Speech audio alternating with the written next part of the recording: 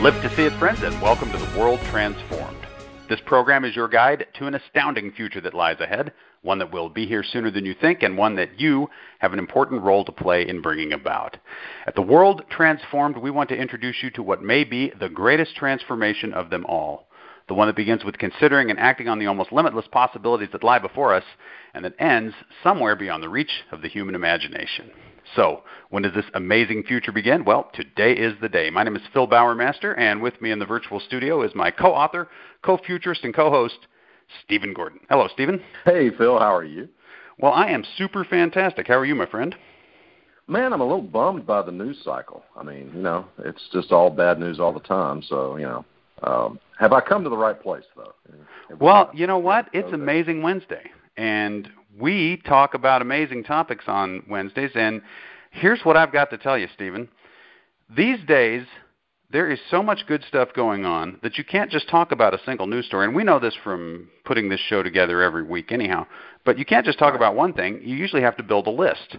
And so tonight, we're actually going to have a list of lists of good stuff. Okay, so if you are bummed by the news cycle, by all the, just negative thing after negative thing after negative thing, we've got not one, not two, but three lists of awesome stuff going on in the world that we want to share with our listeners tonight. So if you're not excited about the future by the time we get done tonight, I don't know what else we can do. This is our response to the news cycle. I mean, we don't really respond to that negative news cycle much anyway, but let's just call that, this is our non-response. Okay, this is us talking about it.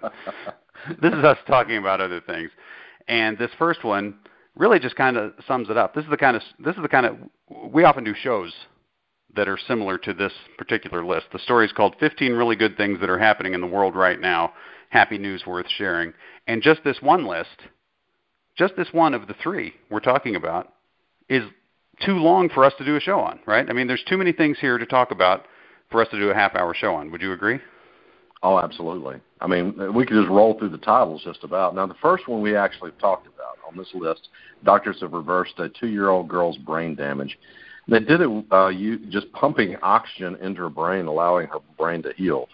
Helps that she was a little girl and not a grown adult. You have plasticity in your brain at an early age like that, and that helped. But it's giving doctors hope that they could do all kinds of things to help people, regardless of their age, recover from brain injuries, whether it be from stroke or trauma or whatever. And so this is a big deal. Maybe the beginning of something big regarding brain injured patients.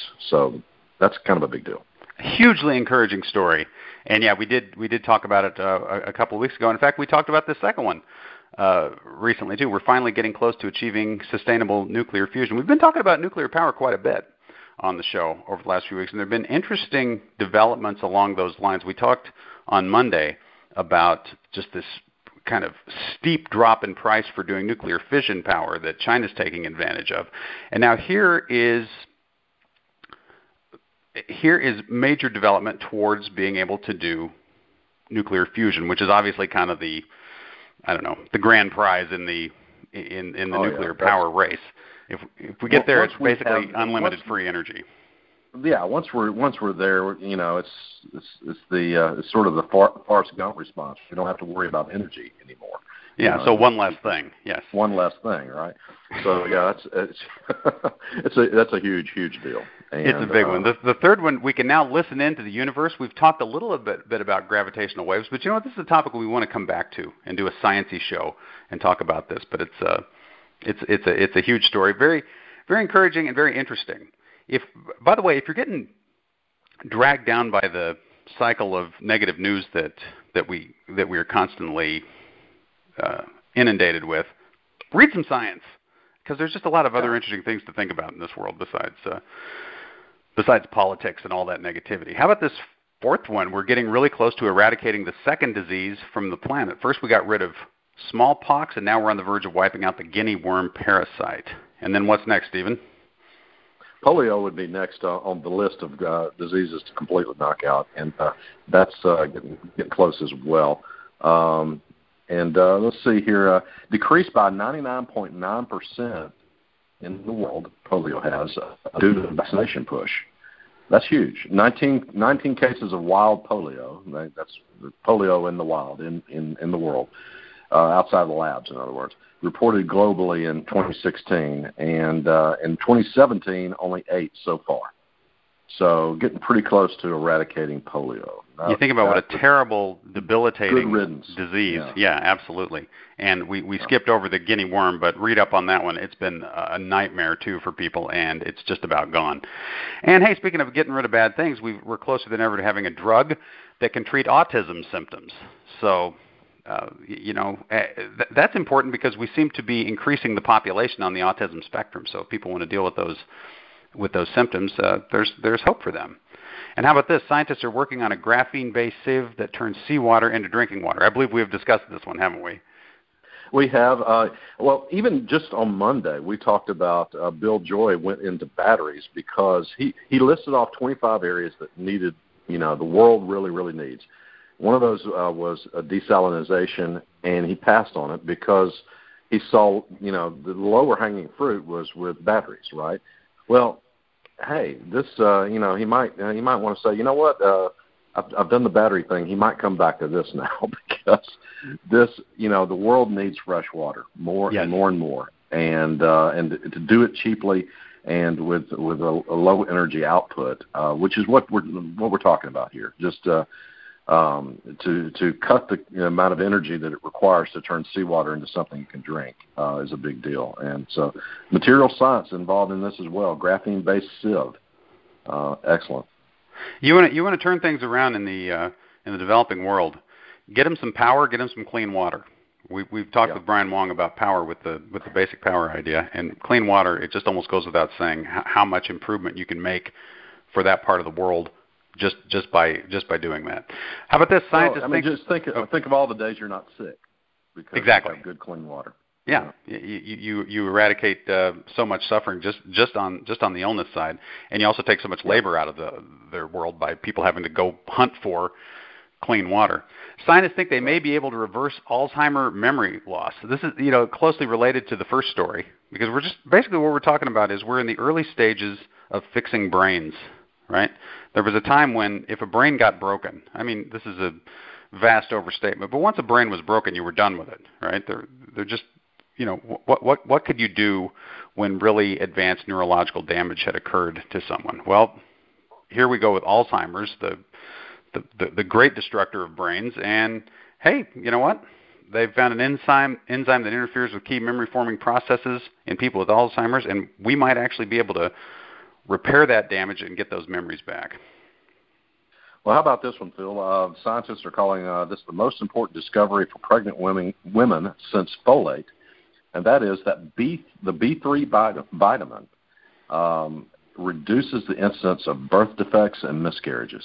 And it was a 12-year study involving lots and lots of women that they were able to determine that. Hey, it's a good correlation here. Cut way down on birth defects and miscarriages, thanks to with this. Something as simple as a B3 vitamin. How about that? That's a cheap way to cut down on a lot of suffering in the world. That is my favorite kind of story. I skipped one here. You no longer need to pay ridiculous amounts to access peer-reviewed science research. So if you are going to get off the news cycle and get on the science cycle, folks, here it is. Follow the link on this story. Get the Unpaywall app, and you can read scientific research for free. Okay, so don't just read the popular articles. Get in there and learn some science, folks. What do we have to do? How easy do we have to make it for you? How about this one? Researchers. I'm going to tell you just real quickly, Phil. When I was in college, I did a paper with just on library science for one of my courses. Sounds real interesting, doesn't it? Anyway, yeah, absolutely. But what I learned was that they were paying like $500, $600 a year subscriptions for some of these scientific journals, and that was back in the early '90s. So no telling what some of these journals are charging the universities now. And that so in order to get your hands on that information, you have to kind of go through a university because an individual researcher outside of well-heeled corporations is not going to have access to that stuff, right? Right. And so this is a big deal that more and more research is being published in these journals that are free to get to. Big deal, big deal. Normally, I'm a big fan of people being able to make money off selling things, and information is a big thing to sell these days. But what's the point in doing scientific research if you're not going to let people get to the results, right? That's just right. That's crazy to me. It's like the reason scientists do research is to join in the conversation. It's to add to what we already know about knowledge. That knowledge needs to be out there. People need to have access to it. Okay, researchers are finally beginning to understand how we can repair spinal cord injury. So that's the third one, kind of in a series here between the kid brought back and the Alzheimer's. You know, brains are hard to fix, spinal cord's hard to fix, but we got some new cutting-edge techniques that are making some real progress there.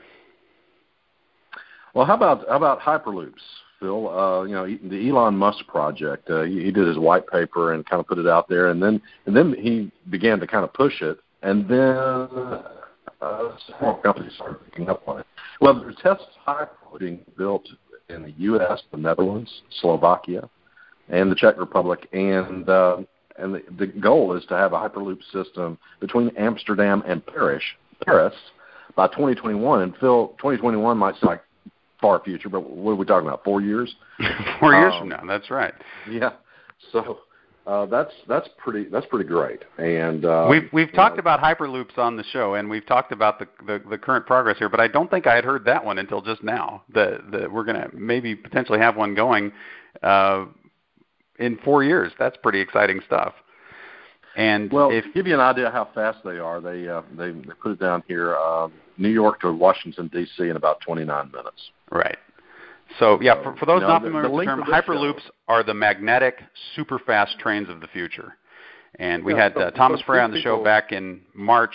Basically said it's the technology that transforms global civilization. Once we have hyperloop, we live in it's almost the transportation singularity, basically, I think is the way to describe it. The time it takes to listen to the show, you could travel from New York to Washington, D.C. There you go. Exactly. That'd be perfect. So. I'm glad we're doing a show that will accommodate people on that trip. That's good to know. That's right. We're way ahead of the game. Okay, scientists are fighting back against antibiotic resistance. We know this is a huge problem. We've been in an arms race against bacteria for years now, and they've been winning. And now, you know, we've got kind of a new offensive going on there, and this could be huge for us because we don't want bacteria to win this race, do we? Well, it'd get real bad real fast, I'm afraid, if our antibiotics just ceased working overnight, and they've been slowly going that way. Then we're in big trouble as a species, Phil. Right, but here we got a molecule that reverses antibiotic resistance in multiple strains of bacteria at once. So big potential leap forward in terms of holding the bacteria off. There's going to be a lot of research around this, you know, with different biotechnology kinds of applications going at making our antibiotics work better. But I like the idea that you find the right molecule and suddenly everything we have maybe works a little bit better. That's we've been talking about this possibility, Phil, for I don't know, since almost the beginning of the show. This is we're talking about really material science again. This is not not an antibiotic. This is a star-shaped polymer that can kill superbug strains without antibiotics, simply by ripping apart their cell walls. Right. You know? Right. It just goes in there and rips them open, and the goop leaks out, and they can't live that way. And they're done. And that's a pretty big deal. Well, I'll tell you, the bacteria is very effective, but we got one thing going for us. They're faster than we are, but we got one thing going for them they don't, is we're thinking about the problem, right? They're not actually just evolving fast. That's right. So, and we're thinking faster all the time. So I'm rooting for us on this one. Okay, NASA has released all its research to the public for free, right up there with the free scientific research. Good on you, NASA. It should all be free. They got a public web portal. If you get tired of reading general scientific research, folks, check out the NASA site and read what research they've been doing. Fantastic stuff. And what's the last one there, Stephen? I'm going to go with the last one because hey, come on. There's a resonance here. I think I had to give you this one. Scientists recently classified a brand new type of aurora. That's like Northern Lights, correct? And they named it Steve. Oh, Thank you. wow! I thank you. I've got my hand raised. Thank you. Anyway, that's quite a tribute. You know, yes, it is. That was nice of them. I feel like I'm finally being recognized for all that I've given back. Right. A protein aurora. Beautiful image of it here shown in the linked story, and not only are we learning about our own planet and what happens in our own atmosphere, we're giving it, I don't know, Stephen, really good names. I mean, they could have gone for it and called it Phil, but this is pretty good. Well, they held back. I'm sure the Phil Aurora is right around the bend. No doubt. This is pretty good. It gives us something to look forward to as well. So there you go, 15 things. We worked through them really fast, but hey, follow the link and just read up on this and just know that these 15 really good things are 15 out of actually thousands of really good things that are happening in the world right now. That all of these lists that we put together or the folks here at sciencealert.com put together or anyone put together is just a glimpse at really all the amazing things that are occurring. We live in an amazing time of progress, and wonderful, wonderful stuff is occurring. Let's look at our next list, which is New Tech is Giving Humanity Many Potential Paths to Immortality. Now, I included this one in the show because the headline speaks to a list that actually isn't presented here. The list that I wanted to see is there's all these different ways we can get to immortality. There's cryonics, there's life extension, there's uploading, and there's potentially the idea that they talk about here, which I guess moves in the uploading direction. But we've talked about this Avatar project before, I'm pretty sure. I believe it's Russian group that Dmitry Itskov is putting together, and basically starting around now, we're going to go from making robots that are remotely controlled by living people to making robots in which ultimately a human brain is transplanted to ultimately uploaded virtual robots that an uploaded virtual brain is loaded into. So that's not really multiple paths to immortality. That's just one really interesting one. And well, you listed multiple paths in your intro there, Phil. So I mean, life extension, cryonics, uploading. There you go. Yeah, this one covers the uploading, and the other two I mentioned we talk about all the time on the show. Maybe not as much cryonics as we do life extension, but those are all different.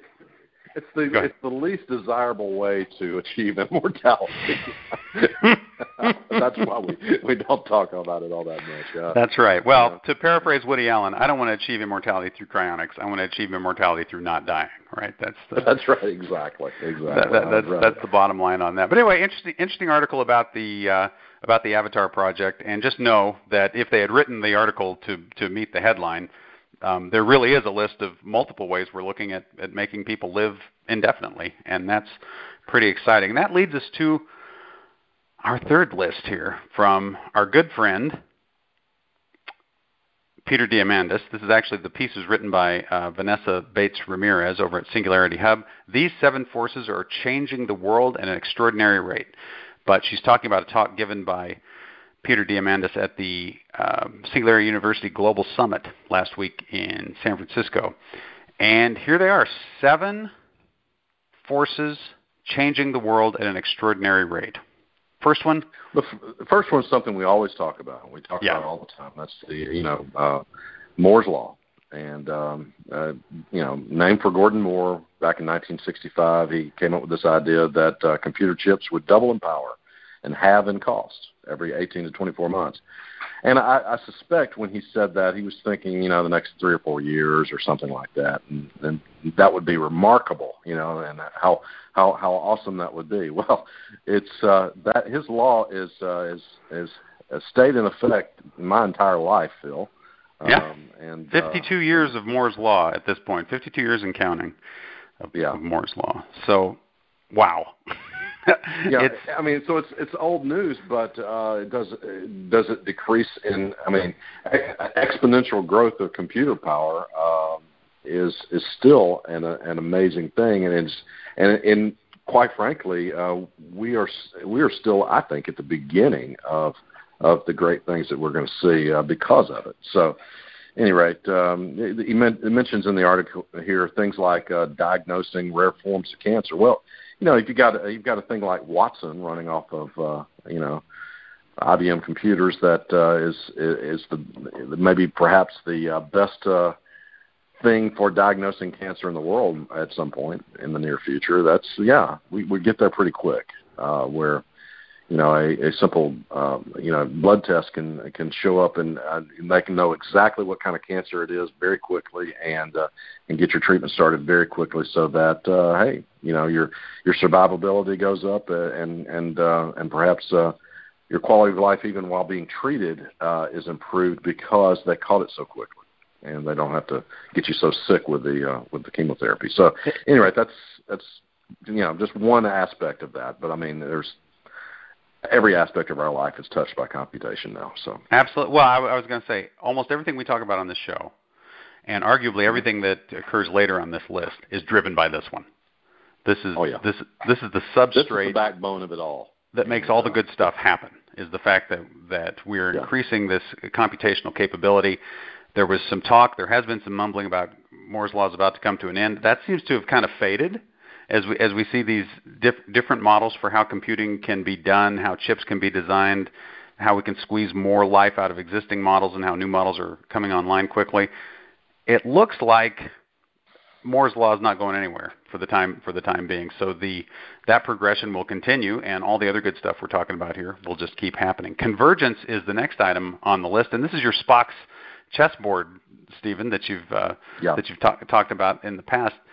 It's also kind of includes the idea that we've talked about many times, the adjacent possible. It's just the fact that there are so many developments occurring in so many areas, and the unexpected, often hidden to people looking at it from the outside, connections between those things drive us.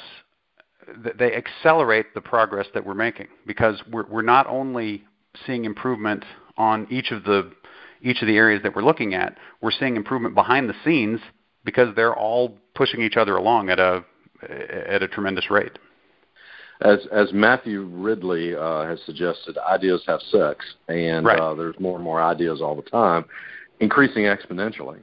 And so an advance in solar energy could come from an advance in technology, nanotechnology, or biotech could create the possibility for artificial intelligence to take off. We mentioned that on Monday, using human DNA to create an artificial intelligence. That's biotech and AI tech getting together and having a cocktail and having a little baby there, right? So that's that's right. That's what's happening there. So big deal, convergence. Yeah, huge. The next one is interface moments, and this is just talking about the fact that not only is technology becoming vastly more powerful, it's becoming vastly easier for anyone to access it, for anyone to take advantage of the capabilities that technology provides. A quote here from Peter Diamandis himself: "You don't need to know how to code to 3D print an attachment for your phone. We're going from mind to materialization, from intentionality to implication." Basically, we're living in a world now where these vast capabilities, this kind of vast underlying power, is moving into the hands of regular people. They talk about how anybody who wants to can put up a web page, and they can create their own footprint out there, and that's huge. But also the fact, talking about the earlier list we were looking at, the fact that anybody who wants to can access NASA's research, anybody who wants to can access scientific research. It's that convergence piece we were just looking at times potentially 7 billion, right? It's everybody. Well, let's say you need an MIT education, and you're not in Boston, and you don't have the money, and you haven't been accepted to MIT. You can still get it. I mean, if you have the desire, MIT's put their courses online. Just get online and learn things like that. I mean, the world is, it's become an open place. It has. Well, closely connected, excuse the pun, to that is the next one, connectivity. Looking at the fact that we got about 3 billion people around the world connected to the internet, up from 1.8 billion in 2010. So almost doubled in about 7 years. And Diamandis, says we're going to have 5 billion people in the next few years, thanks to projects that we've talked about on the show, Elon Musk and others putting up satellites, basically creating an internet connection, for the whole world. So there's your convergence right there. There's your interface moments right there. Just take the 1.8, turn it to 3, turn it to 5, right? That's how many minds you've got now potentially interacting with. And it's not just more people on the internet. It's just we got Wi-Fi everywhere we go, Phil. Yeah. I mean that's a big deal for people in the developed world who already have internet. Exactly. So that's pretty amazing. True. We're bringing more people on, and we're kind of completing the always on, always available, able to do anything from anywhere aspect of connectivity for the rest of us. Crucial to that, sensor technology. Diamandis predicts that after we establish a 5G network with speeds of 10 to 100 Gbps, a proliferation of sensors will follow, the point that there will be around 100,000 sensors per city block. This is the much maligned, much feared Internet of Things really coming online. But when you start talking about 100,000 sensors per city block, you're talking about enabling things like, we've talked about augmented reality. We've talked about people being kind of connected into their environment in ways that are just almost unimaginable right now. And we're just a generation or two of technology away from that. What we give up in privacy, and I suspect there's a huge losses of privacy involved in something like this. We gain almost divine powers, basically, right, to control our environment and to be aware of what goes on around us. So it's a trade-off, and it's worthy of concern and discussion. But ultimately, the upside, I think, far outweighs the downside. Absolutely. And this next one, intelligence. Another great quote from Diamandis: if you think there's an arms race going on for AI, there's also one for HI, human intelligence.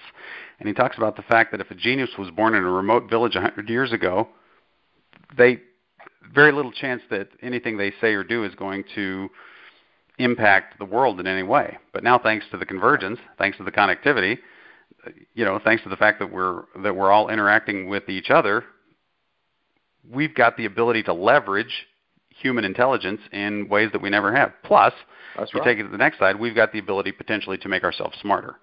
You combine those two things, and what's the real intelligence explosion going to be? AI or HI? You can't say for sure. I think it's a partnership. It really is. One of the things I love doing, Phil, is I get on YouTube and watch videos of people in the developing parts of the world doing remarkable things with the limited resources they have. Right? I mean, right. These guys were in one place were just taking mud bricks, but the way they were doing it, they'd gotten very efficient with the process, and so that they could build houses just very, very quickly with the way they were doing it, because they were stamping it out with machines that they were building and basically hammering out of trash heaps, and just all sorts of things like that. If you get you can get out on YouTube and see what people around the world are doing that's interesting, and again, a genius born 100 years ago, out in the middle of nowhere, he probably would have had a very efficiently run and clever firm, right? Yeah. But now that same person, their ideas can be transported worldwide, and impact the world for the better. That's awesome. We're leveraging human intelligence better, and we're going to make human intelligence more powerful than it was. You combine those two things, and look out. The final one, wealth concentration. This one is almost the one where people are going to go, what? Wait, huh? Because there's sorry, that's a little self-serving, huh? I mean, it sounds great if I'm getting some of it, right? If it's going to be concentrating around my house, okay. But how is wealth concentration a big driver of positive change the way these others are? Well, he makes a pretty good case here. He says we're living in this age when you got people like Mark Zuckerberg, Jeff Bezos, Elon Musk. They got a lot of money, and what are they doing? They're spending this, Bill Gates they talk about, spending this money on big philanthropic projects or on just big business projects aimed at moving humanity forward. That these folks have the wherewithal and the means to make big stuff happen, and they're trying to do it. If they didn't have the wealth, they would be interesting voices talking about interesting ideas, but would we be making the progress we're making? So, we talk about, much of the, world rails against the 1%, right? I mean, right. When we're talking about people like Mark Zuckerberg and Jeff Bezos and Elon Musk, we're talking about the 0.0001%, right? That's right. These guys are so wealthy that they're so far beyond the concerns that normal mortals like you and I feel have. That have they lost touch with what's important? Well, to some extent, these guys are the trailblazers. I mean, and I think he makes a good argument here that we need these people. And put it this way: the things that these guys are doing, we had to count on the government to do in the past. Elon Musk wants to go to Mars. Who would have done that in the past? It would have been NASA. And NASA never really got around to doing it either, did they? So it's not so far. Yeah, not so far. And so I think it's these guys, if nothing else, provides a competition for the governments of the world too. In some ways, they're doing things that only governments could do in the past, and because they're private individuals, they're a little more mobile, and they can make decisions on the fly a little better, I think, and more power to them. I think. The bottom line is you can like the fact that there's wealth concentration, or you can hate the fact that there's wealth concentration. But this is seven forces changing the world at an extraordinary rate, and there's no denying that this is one of the forces, right? You can you can say what you will about whether the world should work this way or not. What's that? Like it or hate it, we got wealth concentration. So. We've got wealth concentration, and it's making big change happen. And you and I obviously like the kinds of changes these folks are working towards. So even if wealth concentration represents some great economic injustice, I got to say, well, at least this good thing is happening because of it. And I'm not saying that it does necessarily. I'm just saying that even if you make that case, what Diamandis is saying is it's changing the world. It's making the big stuff happen, and I think you can't deny that. I would tell normal rich people, the mere millionaires of the world. Right. I would say look to these big guys and get off your butts. You don't just sit around by the pool drinking Mai Tais the rest of your life. Get out there and change the world too. Yeah, that's right. Take some of your less concentrated wealth and see what you can do. And plus, the rest of us who now have received all of this capability, all of this information, all of this connectivity, see what we can do even without the wealth concentration, right? So make it a competition that way. These guys are taking on government and changing what it can do. Regular people, if you're threatened by that, you take on the billionaires by doing big things yourselves. How's that sound? And let the regular millionaires see what they can do in the meantime. Anyway, it's all good. There it is. We went a little over, but there's our three lists. 3 lists out of literally thousands of lists that could be compiled. But I really do like this one because this talks, I think, in very clear terms about what's driving the big changes that we're seeing. And we'll continue talking about each one of these in the weeks and months and years to come, won't we? Absolutely. All right. Well, hey, it's been fun, Stephen. Thank you all for being with us. We're going to be back on Friday with a brand new show. We look forward to talking with you all then.